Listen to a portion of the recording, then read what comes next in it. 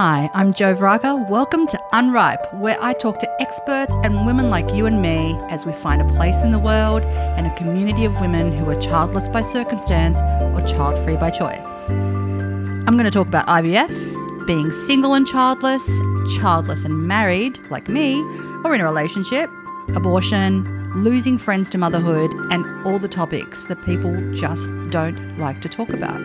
Who knew how hard it could be to find a group to talk about this stuff? We're a tribe hidden in plain sight. So I'm going to talk about it all. The good, the bad, the freedom, the loneliness, the judgment, and the possibilities when you're a childless woman. Let's make these conversations part of the mainstream. So come on, join me.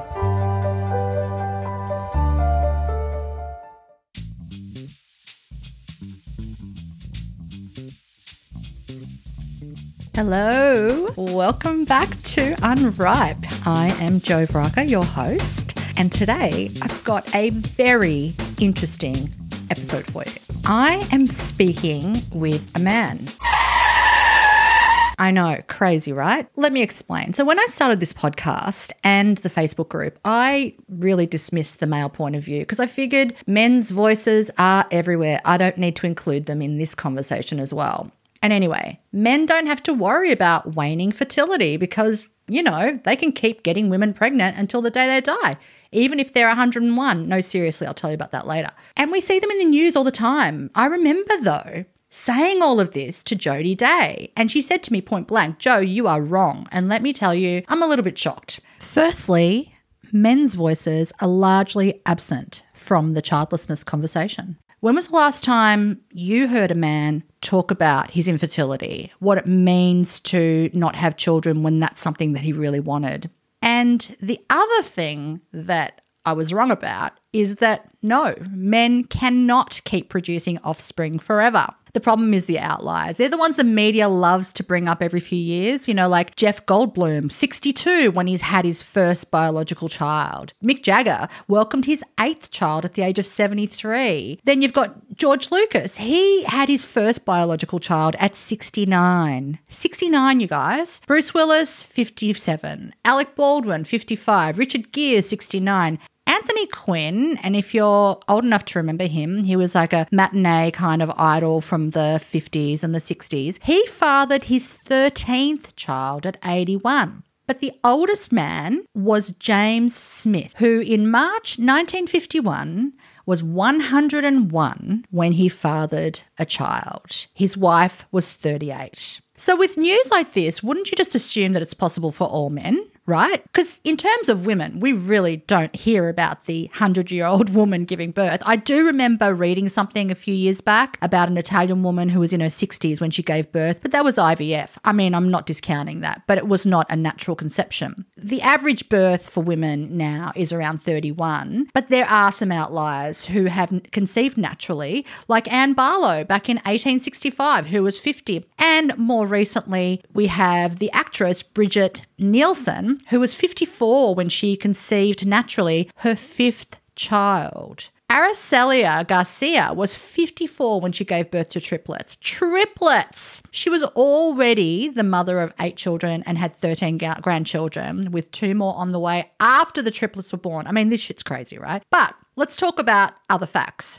The average age for a man when he becomes a dad is between 27 and 30. Now, nearly 1 in 7 couples are infertile, which means that they haven't been able to conceive a child even though they've had frequent unprotected sex for more than a year. In up to half of these couples, male infertility plays a role. Now, male infertility can be caused by a lot of different things. So it could be low sperm production, abnormal sperm function, or blockages, illnesses, injuries, chronic health problems, lifestyle choices, other factors, you know, you name it. Now, it might sound pretty cool having a child at a later stage, but the facts are that the risk of complications increases as the mother's age increases. You know, things like gestational diabetes, hypertension, miscarriage, preeclampsia, all that sort of stuff. The same thing can happen with men. So let's talk about that. We call it the paternal age effect. Yes, that's a thing. It's the statistical relationship between the father's age of conception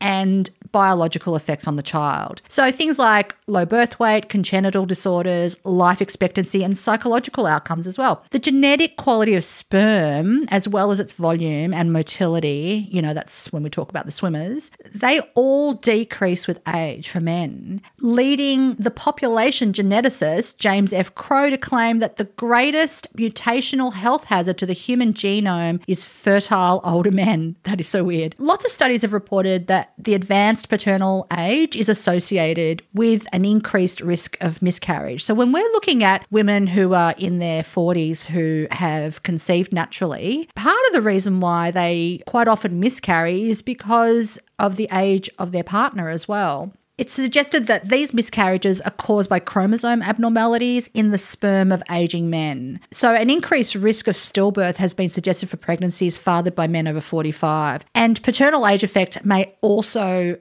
exist with respect to Down syndrome. But so enough about stats. Let's talk to a real live man who, along with his wife Vicky, has grappled with infertility, and he's written his story in a very moving and honest blog, which is called Married and Childless. Michael talks about his experience, and today he's going to enlighten us about a lot of things, including the toxic language around male fertility. Michael blogs over at marriedandchildless.com. I'll leave a link in the show notes and on the website. So let's welcome Michael Hughes. Hey, Michael, tell us how you got here. Thanks for inviting me. Really appreciate it. So it starts, born in the UK, emigrated to Australia when I was about 15. Then I met Vicky when I was 16. We've been together ever since. She was of the opinion to start having children early, and that was just the way that her family had functioned, whereas mine was different. And my parents always said, oh, wait. And I said, okay, well, we'll wait. To about 25, 26, and then we started trying to have children. And we then were told, well, we will need help regardless. So Vicky has polycystic ovaries, and at the time they're telling me that my swimmers are slow. So with them, we went through the whole gamut of fertility treatment, so from fertility drugs to artificial insemination to GIFT to ZIFT, which are two IVF treatments for those who don't know. I don't know. GIFT is gamete intro fertilization treatment. So that's sort of making up the milkshake and putting that in, because also Vicky has problems ovulating as well with her polycystic ovaries. Artificial insemination speaks for itself, but the next step up from that is actually getting the egg and mixing that together, whacking that in. Sorry to be so crude. Making milkshakes, mixing it all around and whacking it in are all technical terms that you may never hear again, but you can't fault the clear visuals. And then ZIFT is actually zygote intro fertilization treatment. So they actually fertilize the eggs for some time, probably 3 to 5 days. Then the good ones are put in, if you were lucky enough to have a lot of them at work. So we did that for quite a number of years. We got to about 38 and we were broken, really. We were just absolutely smashed up. So over a decade of no holidays because you're forever doing treatments, and we just realised how absolutely depressed we were. So we went, fuck it, we're going on a holiday. So 12 weeks around the world. Of course, now we're in a good place and we're feeling really good. And Vicky says, let's try one more time. Okay. Vicky's always said that I want to make sure that I give it the best I could. I don't want to live with regret. Vicky became pregnant on her birthday and miscarried on Father's Day. So that time of year for us is pretty shit. And then after that, I was the one that was crying on the lounge going, I can't do this anymore. So we drew a line in the sand.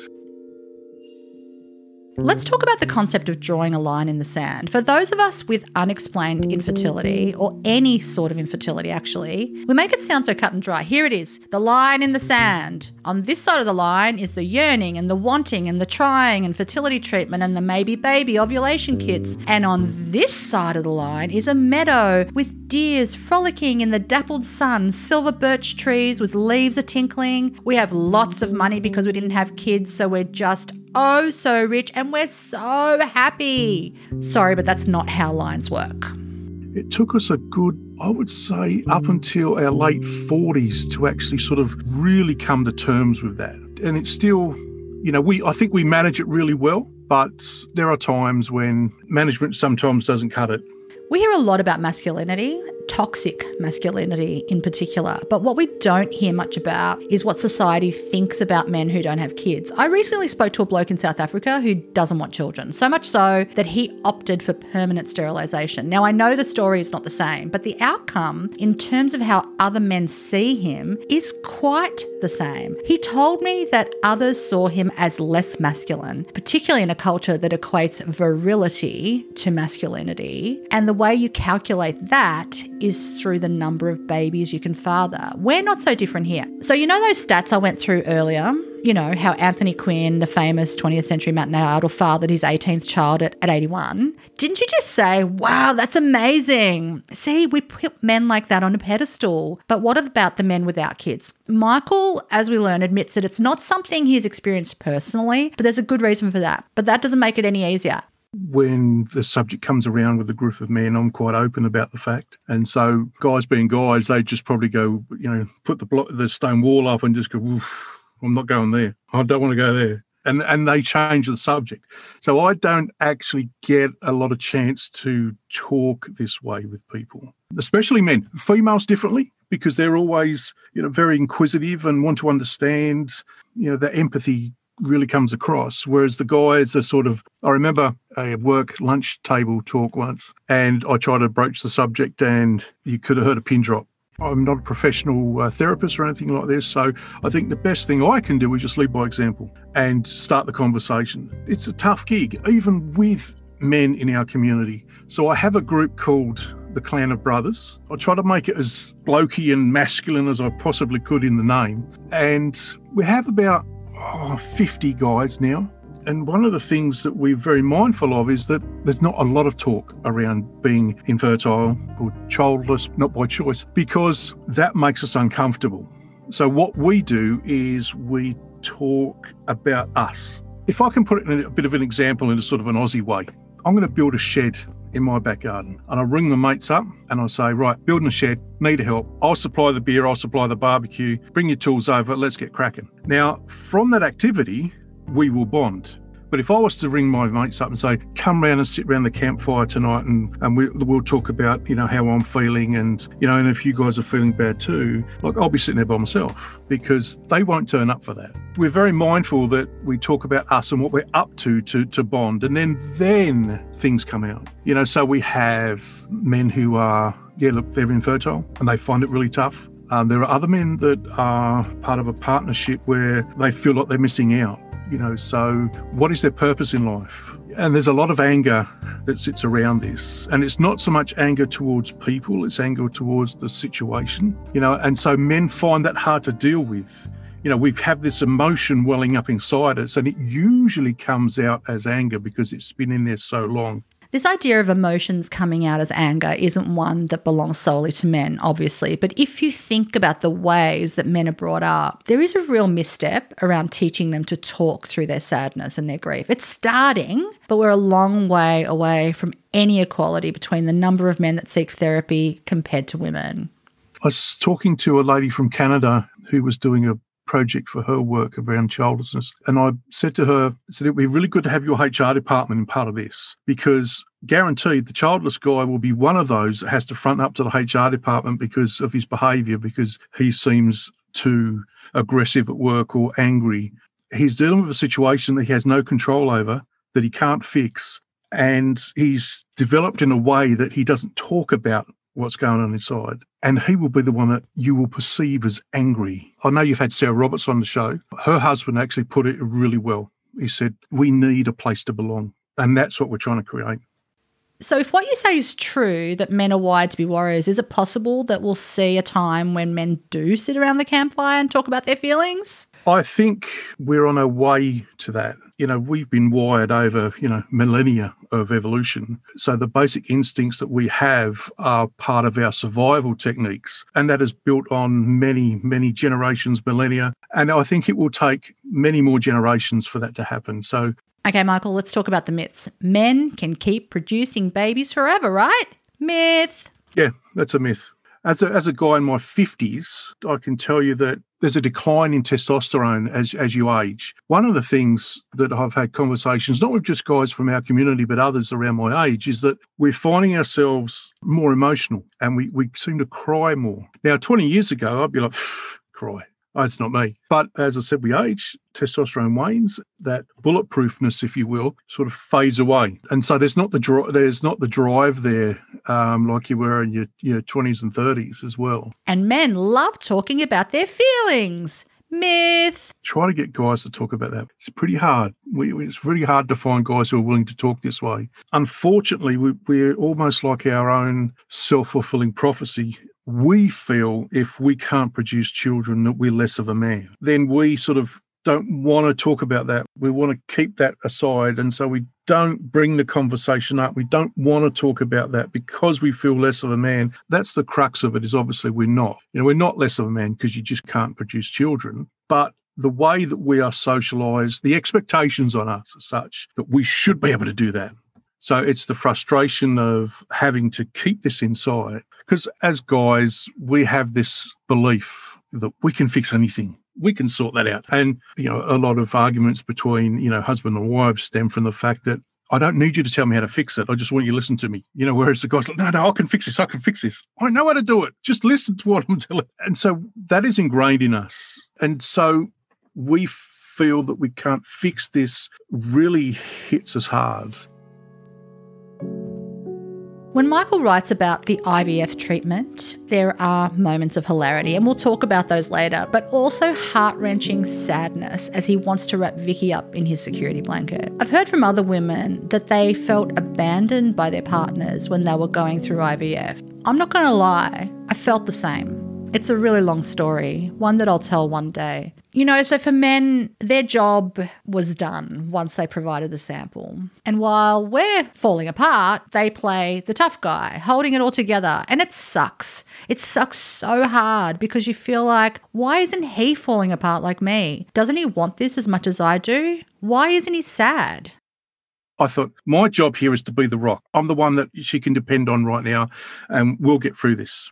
What I didn't know at the time was she needed some of that, but what she also needed to feel was that I care and she's not alone. Because as she will say, I did feel like I was on my own because I didn't think you cared. Whereas I thought I'm caring by being this rock and someone you can depend on, and I'll get us through this.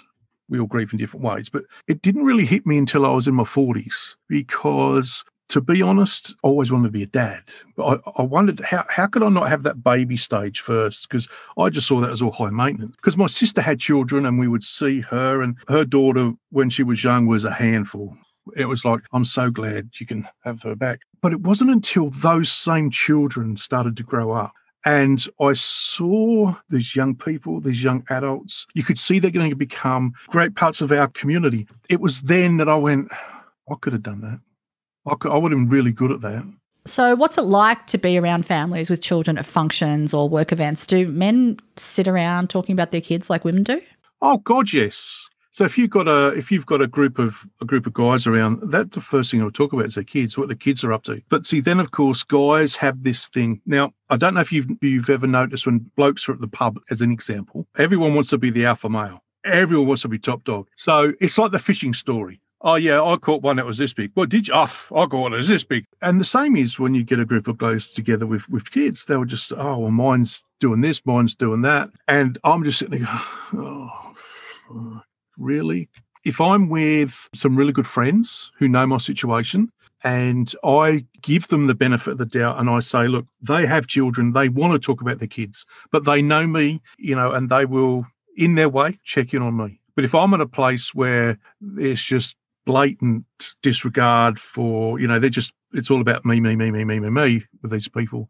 I have this devil and angel sit on the shoulder and I think, okay, what do I do? If anyone asks me, do I do it nicely or do I just shut the conversation down and just have a little bit of a victory for myself, selfish victory? What do I do? So it all depends on where I am at. So you're dealing with all these things and as I said, as you age, your resilience wanes. And so there becomes this point where your resilience is waning. All these things you're trying to manage sort of tip the scale over time. There was a particular poignant moment for me. I've got a bit of an obsession with family trees. I've researched both mine and Vicky's, and it all stems from my dad having dementia, and he was very big into it, and I thought, well, I'll take it over. And it was a big project for me and my dad to work on, because Dad and I were never, I don't want to say close, my dad, we love each other, but we never had a close friendship, a bond, it wasn't like we were mates, Dad worked hard all his life, and so we never had the opportunity to bond in the way that you see some fathers and son bond. Of course, I wanted to change that with my children. I have a particular dream that recurs around that. And so that was part of it.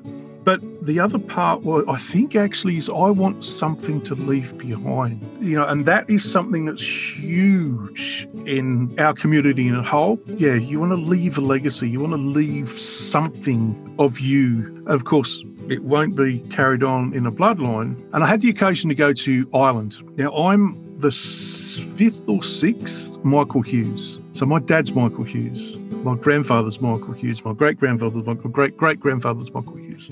So that poignant moment for me was when my dad's cousin, Colin, said to me, Michael, come on, get in the car. Where are we going? Just get in the car, I'm taking you somewhere. I love that accent. Sorry. And we were like, yes, churchyard. So he said, come on, we get out. He says, you see this here? This is where the first Michael Hughes is buried. But we got a photograph of me standing on the grave of the very first Michael Hughes, because I will be the last one. And that's when it hit me. I just went, fuck, that's it. It stops. It stops. And so I think the family tree thing is about that. It's about also me leaving something behind. And there's a lady in Queensland who's part of our community as well, who's reached out to me and said exactly the same thing. She said, yeah, look, I don't know what it is, but it's like I've got this obsession. I want to build this thing that I can leave behind. If you look at all the great stories, and I did a comparison with Game of Thrones, where you look at Robert Baratheon, this big lineage of people, and Ned Stark the same. All the great stories are based on that sort of, lineage. That dream I told you about is that there's my son and I, he's sitting in the backyard with me and we're sitting there talking, and he's come to me for some guidance, and I'm trying not to be my dad and telling him what to do. I'm trying to give him the skills to make up his own mind and have the courage to, and we're having that conversation. And then Vicky's looking out the window, just, that's my boys. Oh, excuse me, I'm feeling a bit emotional just thinking about it. That's the emotion that comes with me. If I can put it in a story, that's the loss and sadness that I feel that won't happen. Let's talk about single childless men and the very pink, bright, big, spotted elephant in the room. If you're a single childless man, you're either a player, cue George Clooney until he met Amal, or you're creepy, right?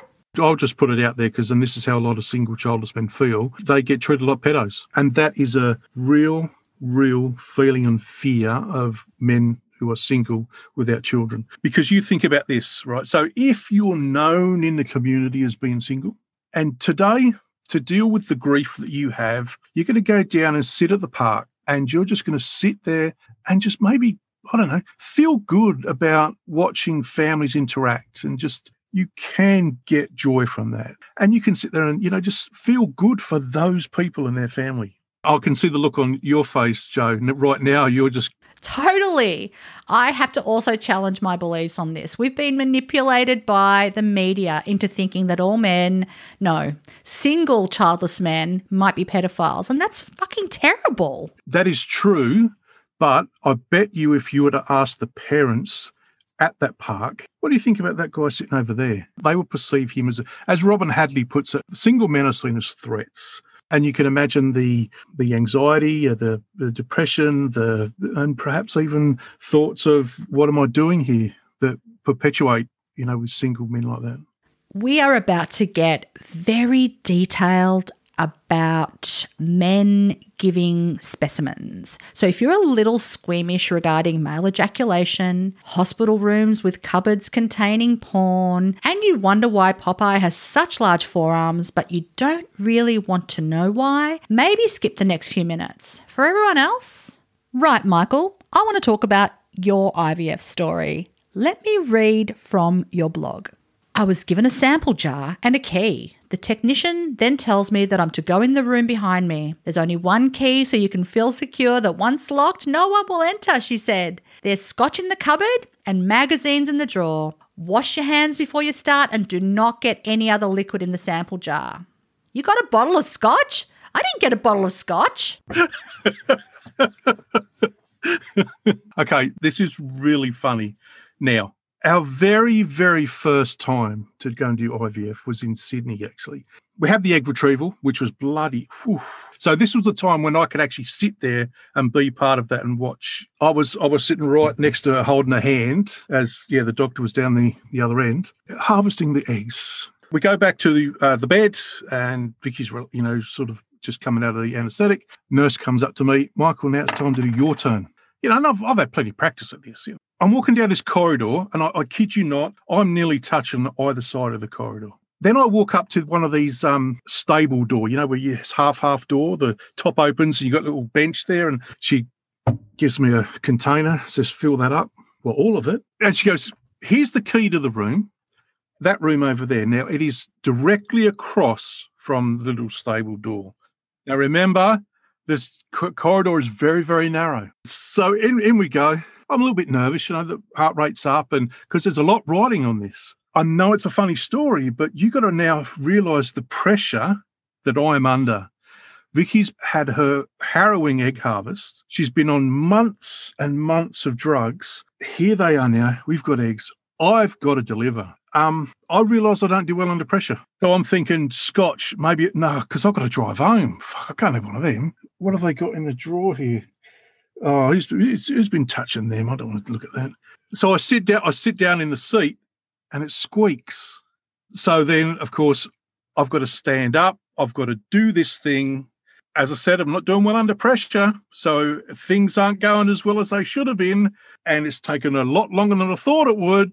Was the reason it took so long, because the next person rocks up. He's outside with the nurse having a chat while I'm trying to do my business in the room. He's only like 3 feet away from me behind the door. So I'm thinking, could they hear me? Oh, my God. My arm feels like Popeye. After, I don't know, what felt like a marathon, I'm sweating. I get something in the container and I think, God, is that it? Is that enough? So plonk the thing on the bench. I walk back up to the room afterwards and the nurse is sitting there with Vicky and they both are in hysterics when they see me. Because it looks like I've just been dragged through a hedge backwards. Oh, no. Everything's all over the place. And they just laughed and laughed and laughed. And I'm just thinking, oh, my God, I hope I've got it. I hope it's okay. Michael, one of the themes that I touch on in every episode is that regardless of what women choose or what they dealt, they'll be okay. What do you want young men to know? What I would like to see is that in schools, as an example, it should be taught that it's not a guarantee you, regardless if it's boys or girls, that you will have children. Michael, we like to talk about our plan B. I believe that Jodie Day coined the phrase with reference to childlessness. Are you and Vicky now living your plan B? Yes, I would say yes. So one of the things that has become very important to us is we've been looking after my parents. It's really brought to the fore the challenges of childless people when they age. And so we're now thinking, okay, what does that mean for us? Now, we're hoping to travel. We have the attitude that we're going to die poor. One of the other things is about making sure that we're engaged in life, because it's important that we don't end up isolated and alone. One of the things that I've seen my parents do over their time is they focus on us as the kids, and they were never very social. Now, that is huge for our community because a lot of people build up this wall around themselves to protect and cope, and they don't let people in easily. So they have a very, very small, if non-existent social life. Now, That may be okay when you're fully functioning and everything's working right. But as you age, that's vital to survive. So our plan B is to try and build our social networks. Michael, thanks so much for joining me on the podcast today. I have learned so much. It's been a joy. Thank you. No, it's been a pleasure. Well, what an education. There I was thinking that my days of learning things from men were over. You know, I've been married for decades, so I learn from Jeff every day. But this topic is not something that Jeff and I talk about much anymore. If you have a male partner, or you're a man, or you know a man who may have been suffering quietly about childlessness, and you'd like to suggest that they join Michael's closed group, Clan of Brothers, I'll leave a link to it in the episode notes as well as on the website. Michael is also 1/3 of the Full Stop podcast, where he joins 2 other women who talk about childlessness. The more voices there are in our community, the better. So today, shit that comes up on my feed. This week, friend of the podcast, Stephanie Phillips from World Childless Week, cross-posted a meme that seems to be doing the rounds. It's a scene from the Pixar film Up with 2 old people embracing. The text in the meme says, "The most romantic love story isn't Romeo and Juliet who died together, but Grandpa and Grandma who grew old together." And then they use the very couple who is childless in the film. They literally called them Grandma and Grandpa, and their very pivotal storyline is that they can't have children. Oh, come on. We hear a lot of terms such as hashtag as a mother or hashtag not all men. Here's my advice. We know. What I'm learning after around 6 months of working on this podcast is that when we listen to stories that are like our own, we learn a bit. We see ourselves in other people's stories, and that is powerful because when your story isn't in the mainstream, it's hard to know if you're normal. Seeing other people like you in the media and hearing from them is really, really important. But listening to others just like you all the time leads to confirmation bias. You hear it in the news. If you only ever watch, Fox News or Sky News, then you'll only ever consider voting for Trump or, Tony Abbott. But if you watch Fox and CNN and ABC and SBS, if you read The Age and The Australian and Slate and NPR and, someone conservative, only then will you see and hear the other. And that's how empathy is created. As I said, when I started the podcast, I was adamant that nobody under 40 and certainly no men would ever be on the show because I'd have nothing to learn from them. But I've learned so much from this diversity. I hope you've picked up some intel today from Michael, and maybe one day you'll ask a childless brother if they're okay and if they want to talk about it. It's been great today. Thanks so much for joining me, Michael. Thanks for coming back every episode. I really appreciate all of your support. Have a great one. I'd love you to join the community on Facebook and Instagram, which is @UnripeCommunity.